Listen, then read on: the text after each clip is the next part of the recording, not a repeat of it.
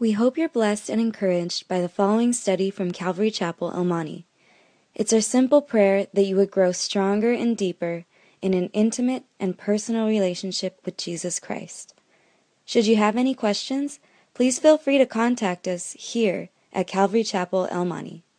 All right. Well, if you have a Bible today, let's open up to 1 Kings chapter 4.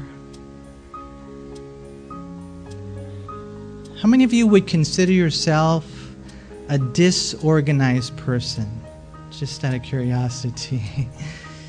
And I think by nature, some of us are more organized by nature. A lot of us are just, we're like myself. I would say I'm OCD. I really want things lined up. So that can work against you because you want things so organized that you're a perfectionist, and sometimes you just don't even do anything because you're not going to hit that perfect bullseye. But of course, you got to go against the grain of who you are. A lot of times we're disorganized because we're too busy. We're just too busy in life. And so remember this principle. Picture your life like a plate. Okay, it's a plate. It's got all this food on it. Okay, you can't put more food on it until you take something off, right? You guys have heard that old saying, you got too much on your plate. It's true in life. It really is. And one person said that knowledge is science organized and wisdom is life organized. And that was an interesting statement. Of course, it would have to be organized by God, right? But so organization is an important thing.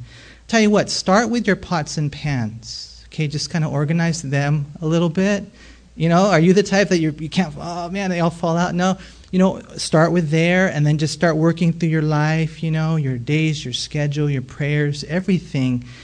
Of course, you want to do it for the glory of God before it's too late.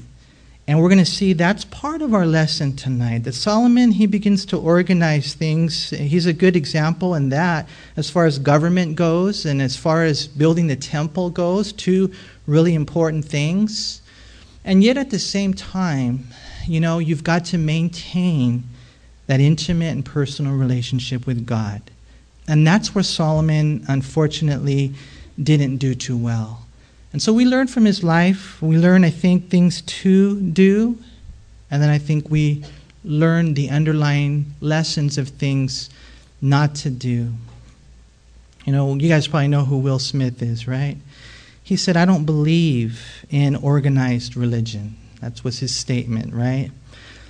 Well, I don't really believe in religion. I believe in a relationship with God. But I do pray for Will Smith that he would be willing to learn an important lesson before he dies, and that God is very organized.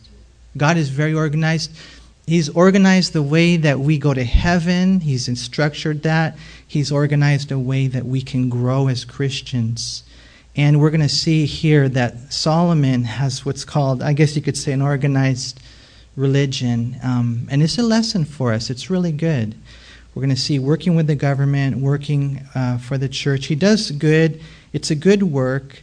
And yet, we're going to see again, and this is going to happen all the way through Solomon's life as we study it, that he did a lot of good, but, they're in the background, or maybe it's in the forefront. While he's doing all this good, we just can't help but think, here's a man who started so well, and he was given so much. And how was he able to squander it all away? How was he able to fall away from God? One guy, Alexander White, he said this. He said regarding the life of Solomon that the secret worm was gnawing all the time in the royal staff upon which Solomon leaned. You don't see it, but, eventually when the relationship with God is not right, eventually, you're going to pay the price. And so God loves you. God loves you. God doesn't want works without relationship. Rules and regulations are necessary, but not without relationship. And so let's remember that. Let's learn these lessons. Look what we read here in verse 1.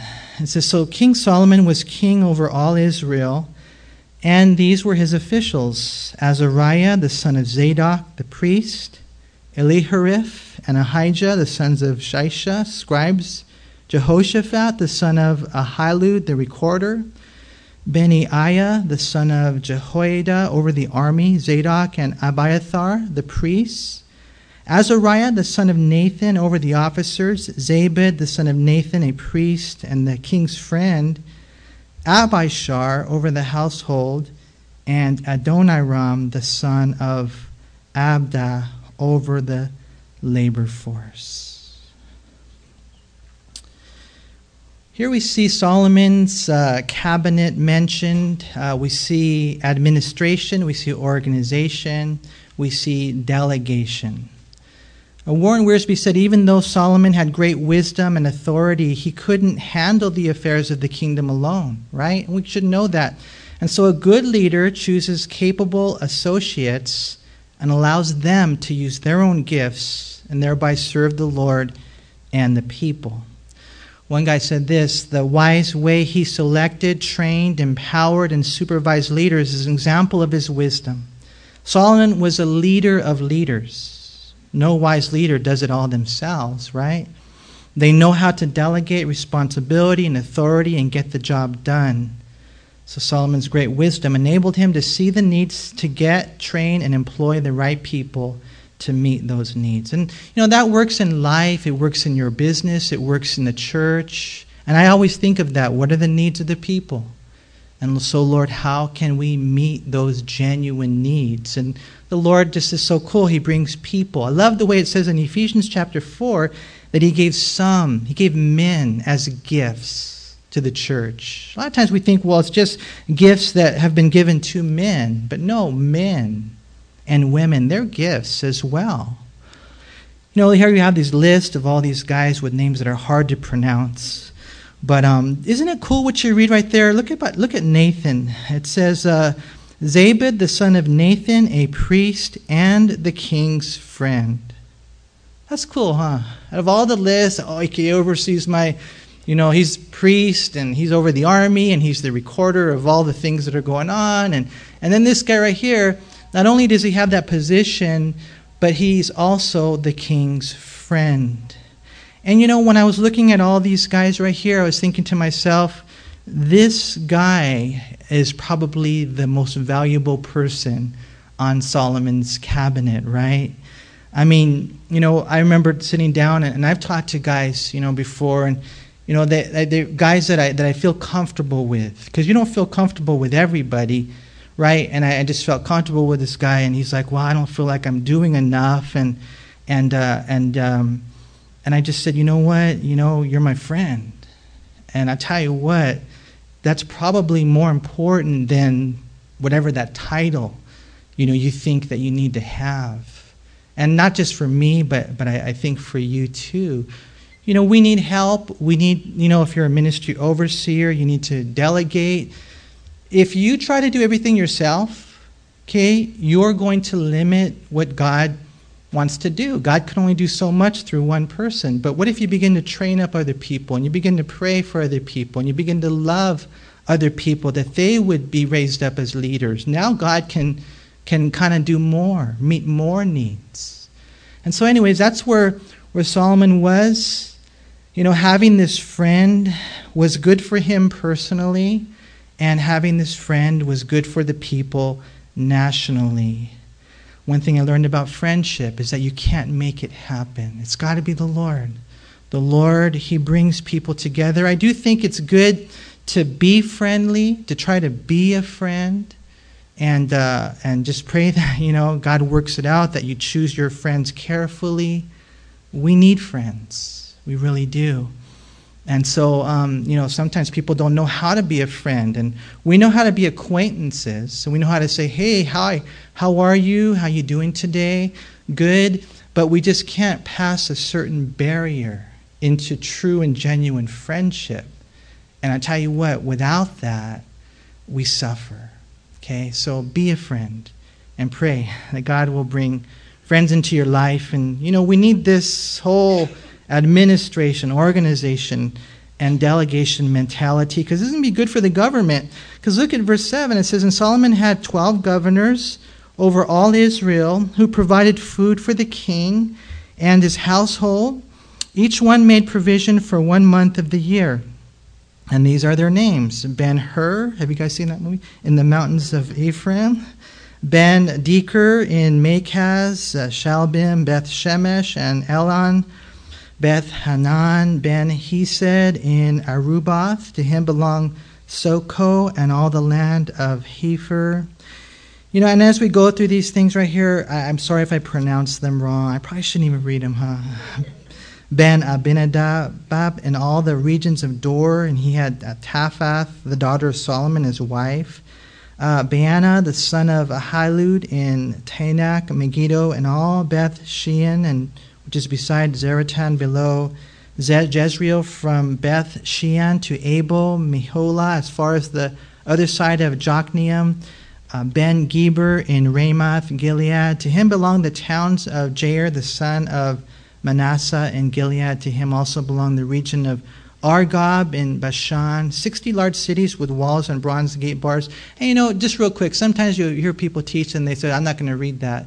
I don't feel comfortable doing that. I feel like I need to read everything because, you know, I feel like if I don't, I say, well, skip that chapter. Who knows? Maybe there was a little nugget in there that I skipped. So if I'm going to share, like I taught you the whole Bible or whatever, I went through the whole Bible, I feel like I need to read the whole thing. That's why I stumbled through these words, okay, just in case you're wondering, okay?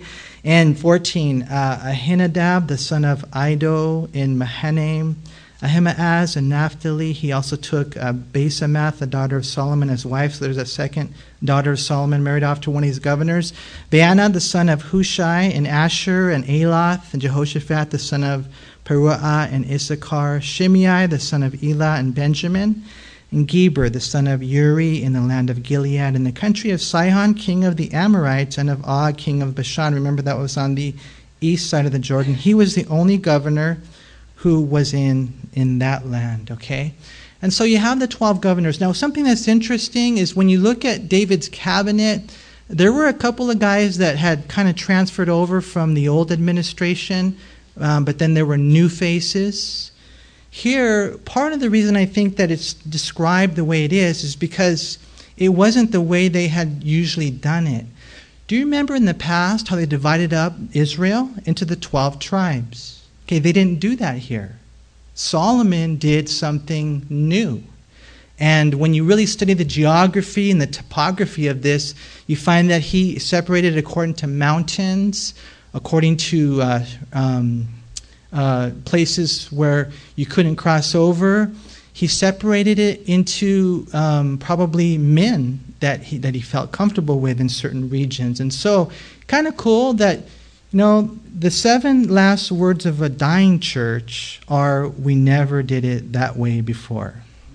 Okay, so, you know, sometimes people, they like routines, and they're like, well, you know, we did it that way last year, you know, and you know, it's been that way, it's got to stay, you know. My son, he gets kind of freaked out when we move the furniture around, you know. But I even moved the thing in the janitor's room. I moved the shelving, and he's all, Dad, why'd you do that? He's kind of like started sweating, right?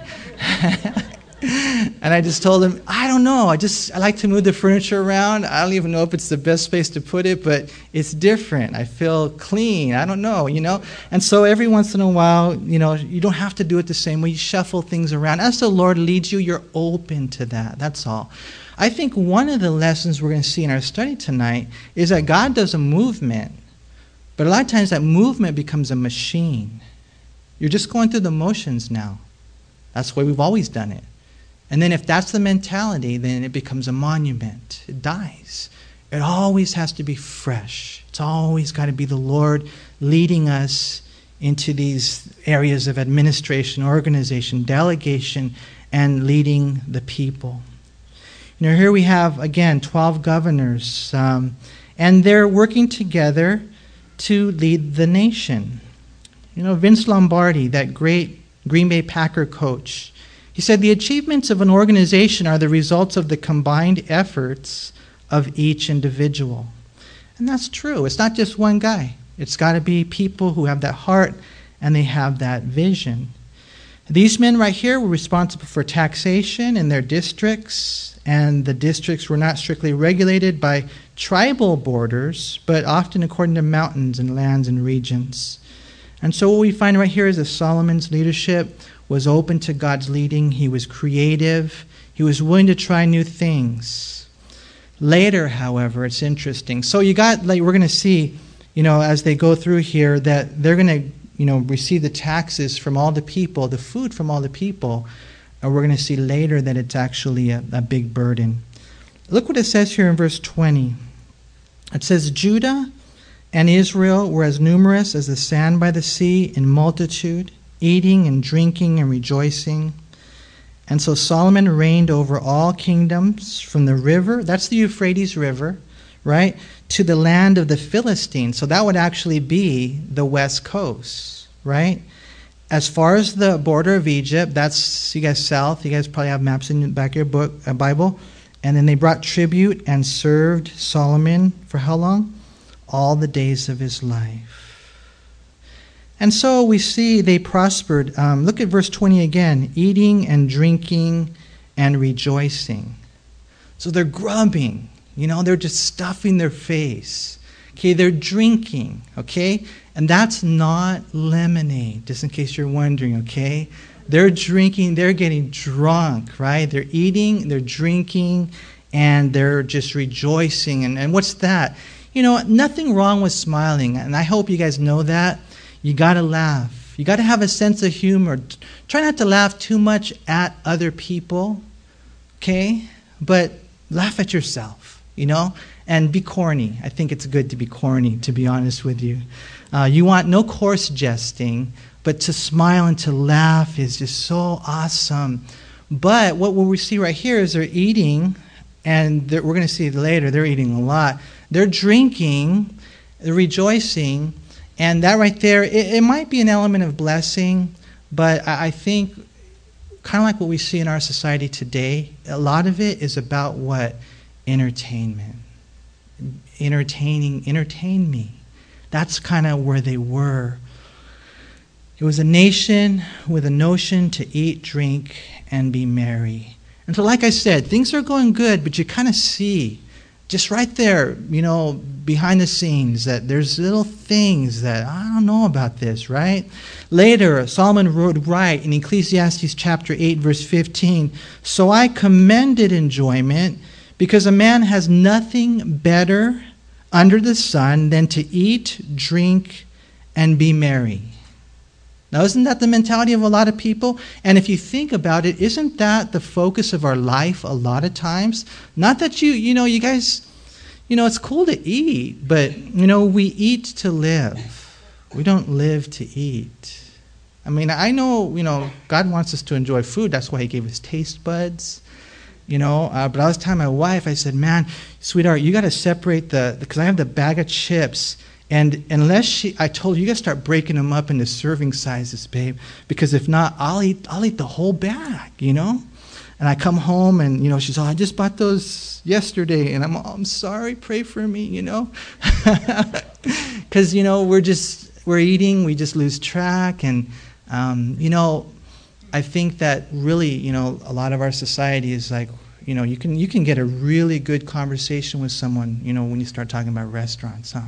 Hey, they got some good fish tacos over there. Yeah, bro, man, the other day I went over there. And it's so funny, you get it going, right? And it's like we're always thinking about it. Right now you're probably thinking about it, huh? In and out, right afterwards, man. Now, again, I don't want to get weird or legalistic. If you want to go have a double-double, go for it, man.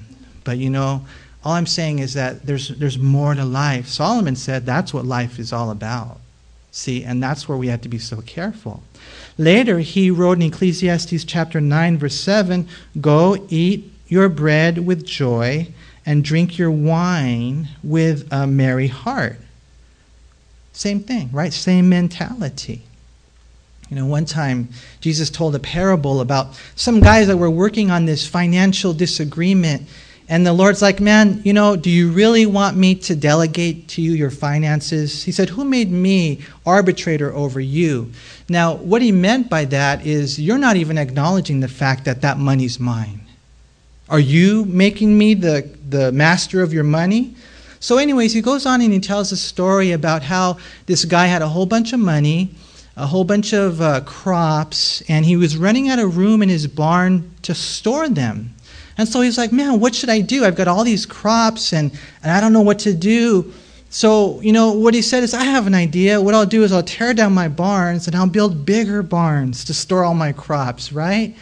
And then the Lord, in Luke chapter 12, this is what the guy said. He says, and after I build bigger barns and I'm set for life, he says, then I will say to my soul, soul, you have many goods laid up for many years. Kick back, man. Take your ease, eat, drink, and be merry. And I tell you what, I would have to say that is the American ambition. I would have to say that. They want, when they're doing things fairly right. I mean, when I was young doing drugs, I didn't have a plan for my life. But when a person eventually says, okay, I got a plan for my life, eventually I think that ends up becoming their ambition. Get enough money so that I can go and, travel the world or whatever, have a good time, kick back. And then the Lord goes on to tell him, you're a fool. Because tonight you're going to die. And rather than, tearing down those barns and building bigger barns, why didn't you ever have it in your heart to give it away, to help someone? And so the dream to eat, drink, and be merry, we see it, man, just throughout the scriptures. We see it in the days of Noah. And then we even see later in 1 Corinthians chapter 15. In verse 32, Paul said, if in the manner of men I have fought with beasts at Ephesus, what advantage is it to me if the dead do not rise? Let us eat, drink, and be merry, for tomorrow we die. And so there's a heaven. There's a God that we're going to stand before one day. Don't let it just be about your physical stuff. Eat, drink, and be merry. Let there be a vision for the kingdom. That's what these guys were caught up in. And look at how much they were getting, man. Look at verse 22. Now Solomon's provision for one day was 30 cores of fine flour, 60 cores of meal, 10 fatted oxen, 20 oxen from the pastures. So the fatted oxen were the ones that were in the cage, and they made them real plump, right? The other ones were out there kind of grazing. 100 sheep, besides deer, gazelles, roebucks, and fatted fowl. For he had dominion over all the region on this side of the river, from Tifsah even to Gaza, namely over all the kings on this side of the river, and he had peace on every side all around him. And Judah and Israel dwelt safely, each man under his vine and his fig tree, from Dan, that's the tip of Israel, way, way north as far as Beersheba, again, all the days of Solomon's life. And so, you guys, that's what they got every single day. It's crazy, man. Solomon's provision, Solomon's peace, Solomon's prosperity. And I'm not saying you can't have that, but when you do have that, if you ever find yourself in that situation, make sure that you stay close to God, and you got to guard yourself against really, just being a selfish person. You have to open your eyes. Who can I give to, right? Here we see they prospered, but, we don't really read of anything going on spiritually. Some estimates regarding this food, some people say that this amount of food could feed 15 to 36,000 people. And so we know Solomon had a big family. He had 700 wives, 300 concubines, right? So there's 1,000 girls in his life, plus their kids, right? But, the government, obviously the government, somebody they're just grubbing, right? They are grubbing, right? And who knows, maybe it was because the nation was being blessed that they were able to give so much. But if the nation was able to give so much, then really you got to watch it doesn't give you the right necessarily to indulge. You know, I've talked to some guys in churches and different pastors, and I've heard different studies along the lines of being careful with a big savings account, believe it or not. You know, sometimes the mentality is just save as much as you can because, you know, for us, we got to buy a building, right? And, you know, maybe, I don't know, I don't want to put God in a box, but, you know, I'm hearing studies about these amazing works that God does, and you could have the mentality of just saving, not investing into the lives of the people, not investing into the city. Is that what God wants? You always have to be obedient.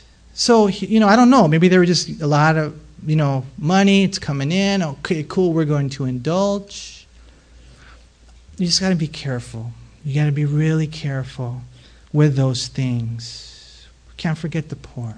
Can't forget the purpose of sharing the gospel with people. And you'd be surprised if God sees your heart, and let's just say as a church you want to be a giving church. How long does it take for God to give us $20 million? How long would you say? I mean, is it going to come from men? Is it going to come from me nickel and diming it? Maybe. But I tell you what, God owns the cattle on 1,000 hills. Some of you here, maybe you're financially hurting and you're struggling and you're in debt. And maybe, and again, it's because you haven't been giving to the Lord. So you really have to check your heart. Not always, you know, because God sometimes He just keeps us on our knees wanting to trust Him.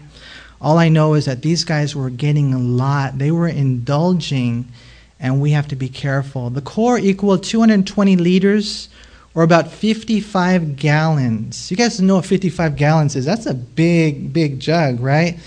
And so 30 55-gallon drums of flour every single day. Think about that.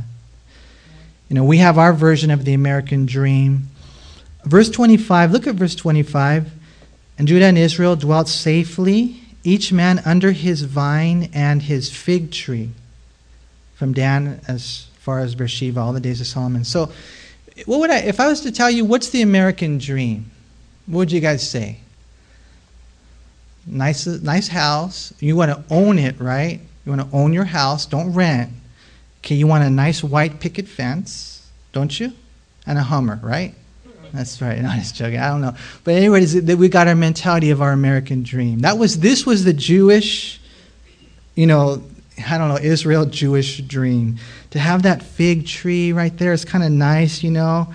You've got your vine for your grapes, and you're dwelling safely, you know. And that was something that they were given under the reign of Solomon. It's kind of a neat picture there.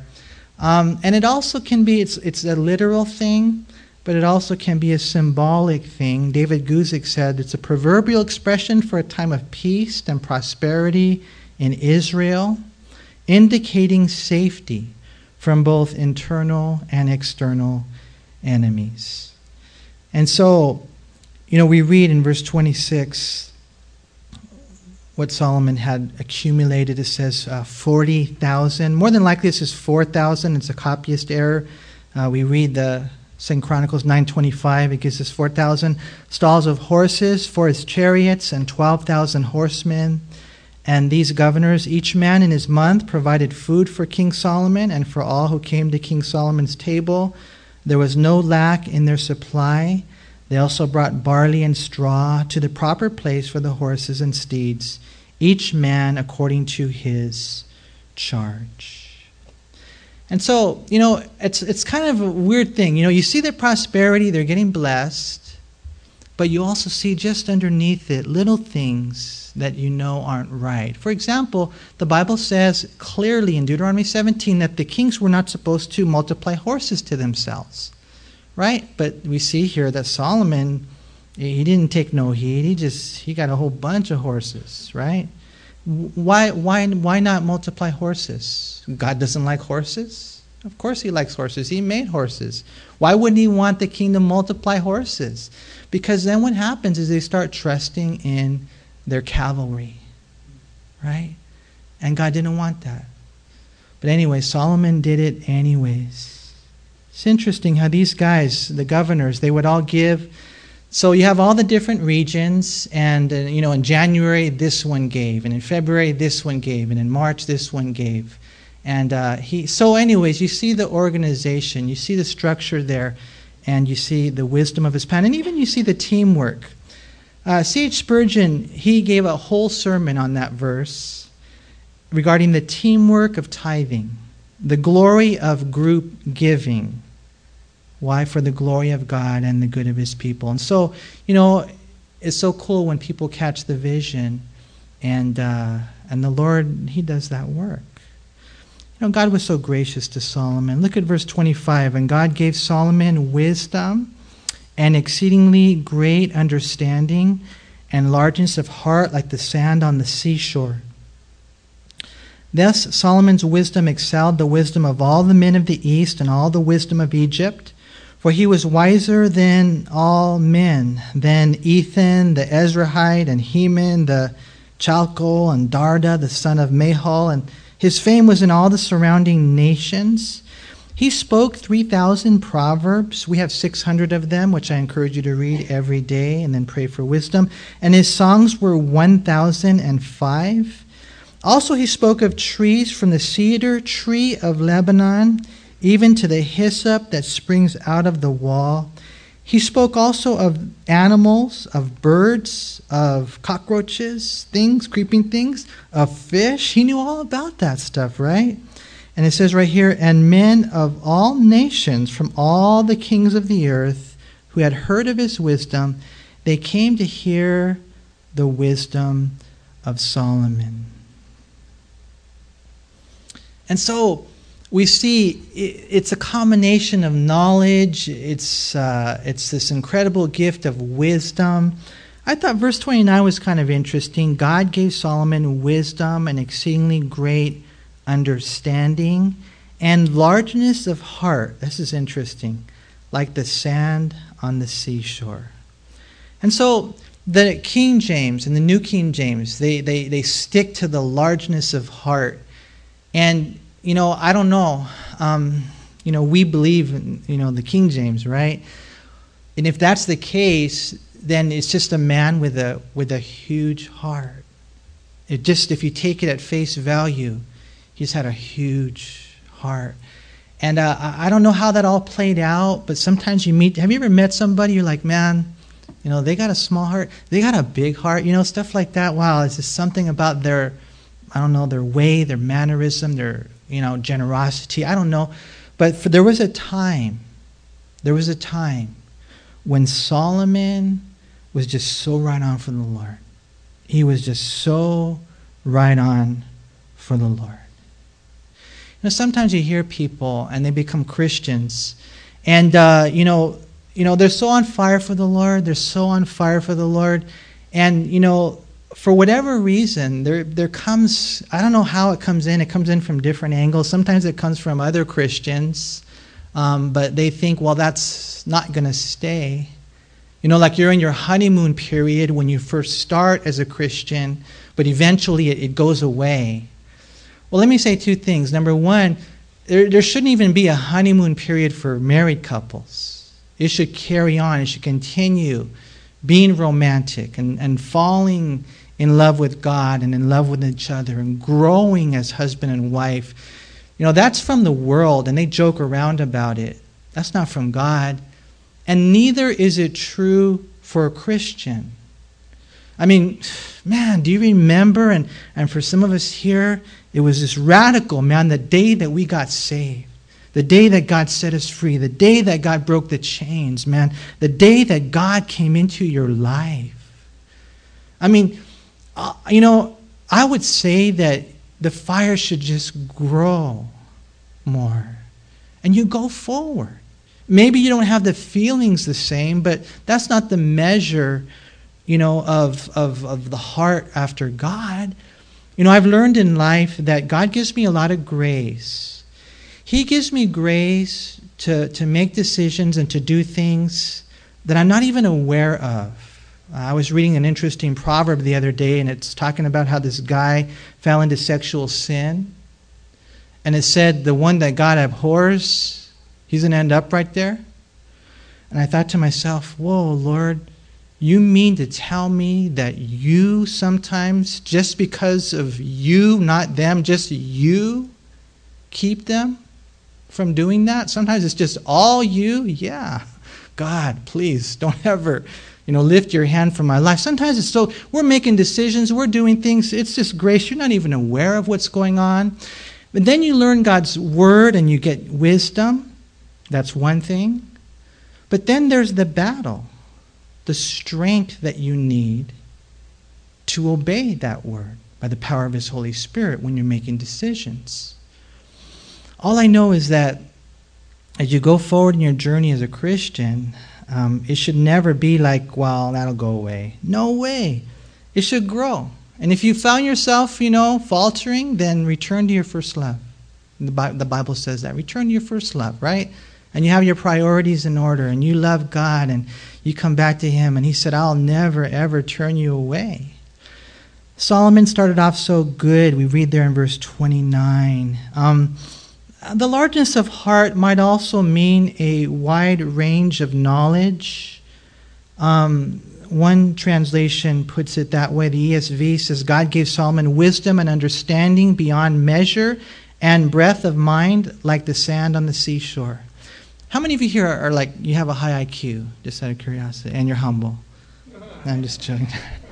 I don't have a high IQ. I'm just, man, I think that when I study, I remember like for the study and then I forget. It's funny, a lot of things.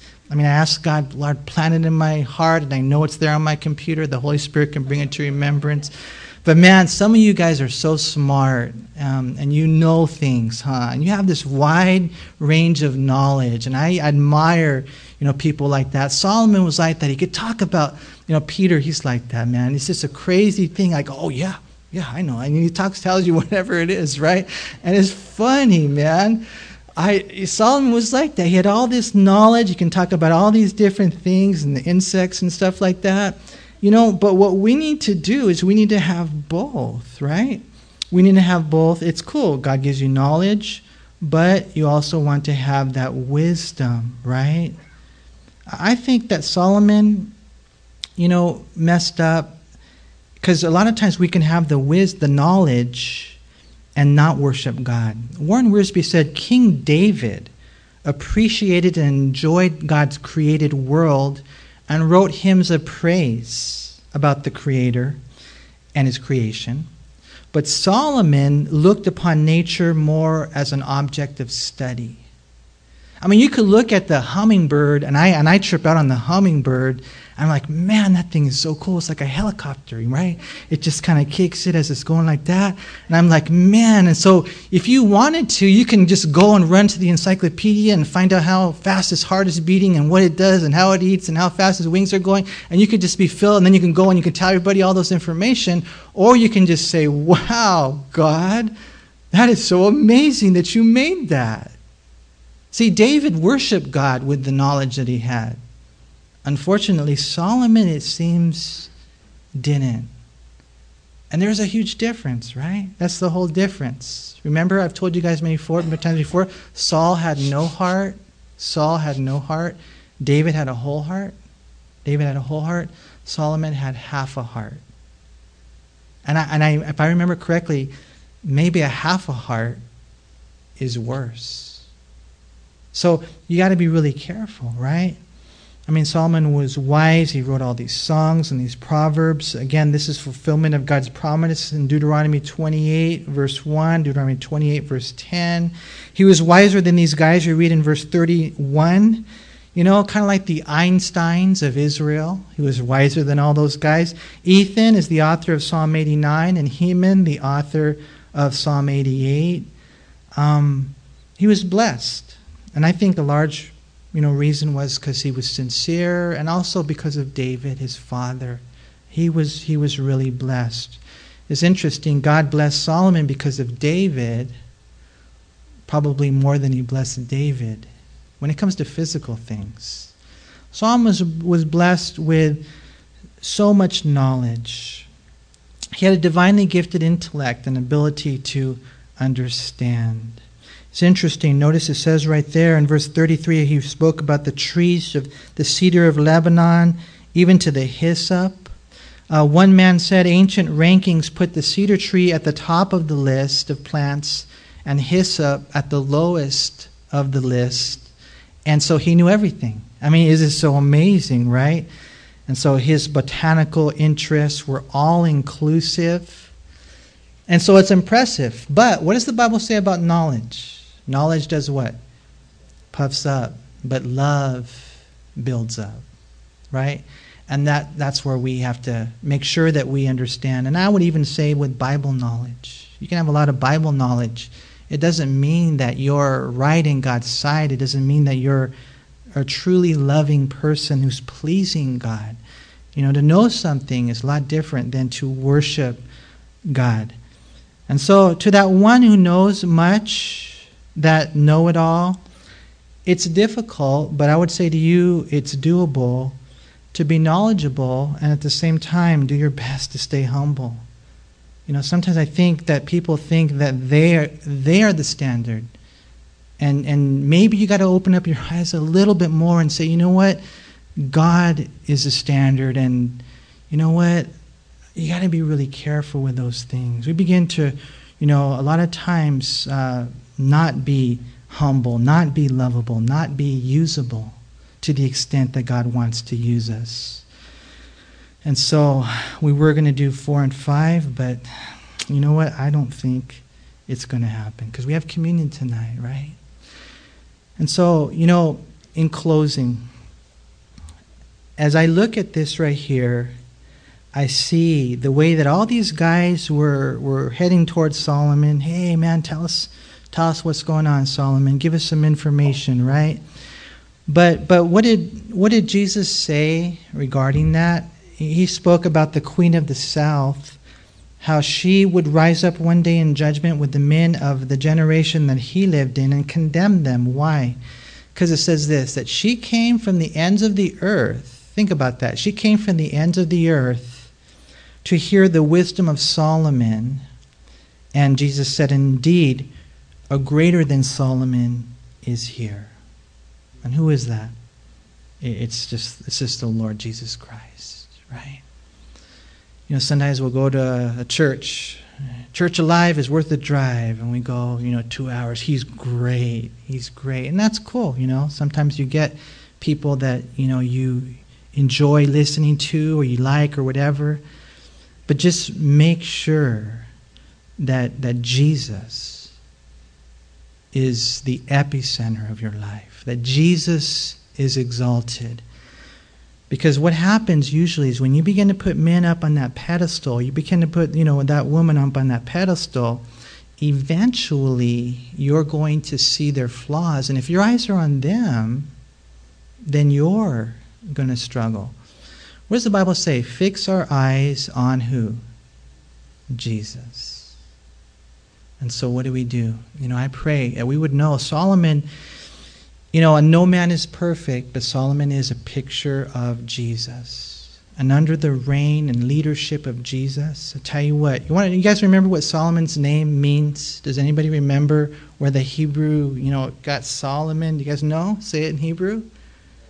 Shalom. Who said that? Joey. See? Peace. I think Shelly said it too. Don't worry, babe. I saw you back there, man. Peace.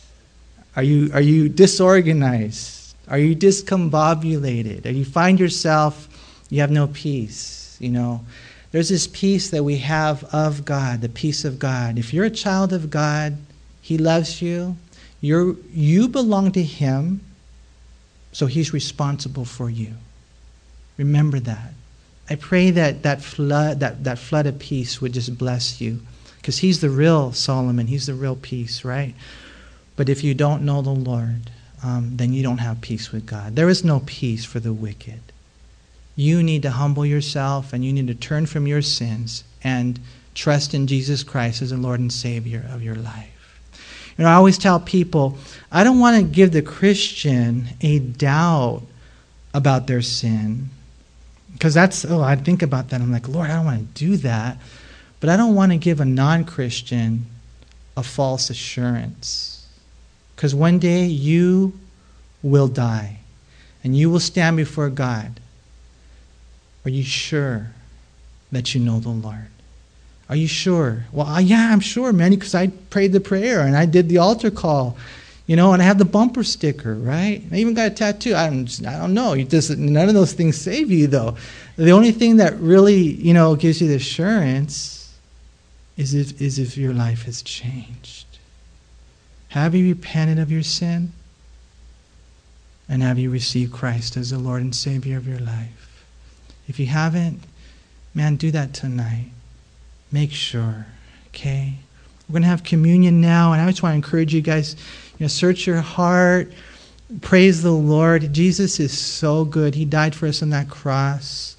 And let's, I think, every once in a while you have anybody struggling, let's all stand. They'll stand, and you get one or two people. Everybody's struggling. A lot of us here, we're going through, God's working on all of us. And so whatever those areas are in your life, identify it. Today I did a study, and I found my sin. I was going through my devotions. I found my sin. I said, okay, there it is. And then I wrote down all the scriptures pertaining to it. Now I'm meditating on it. You find out what your sin is. And if you're here today and you say, well, I don't have any. Okay, well, you're proudful. Okay, I'm going to tell you what it is right now. And you just give it to the Lord. Lord, help me. Help us tonight.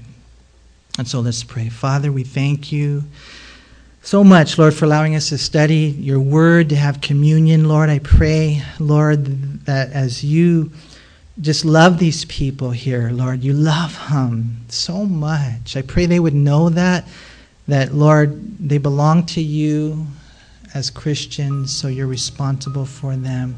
Let that peace just bless their life. And I pray, Lord, that as we have communion today, as we remember the cross, Lord, that you would just bless this time as we search our hearts. And Lord, we see, is there any wicked way in me? And if there is, Lord, that we would just let it go. Stop it. That we would repent of our sins. I pray in Jesus' name.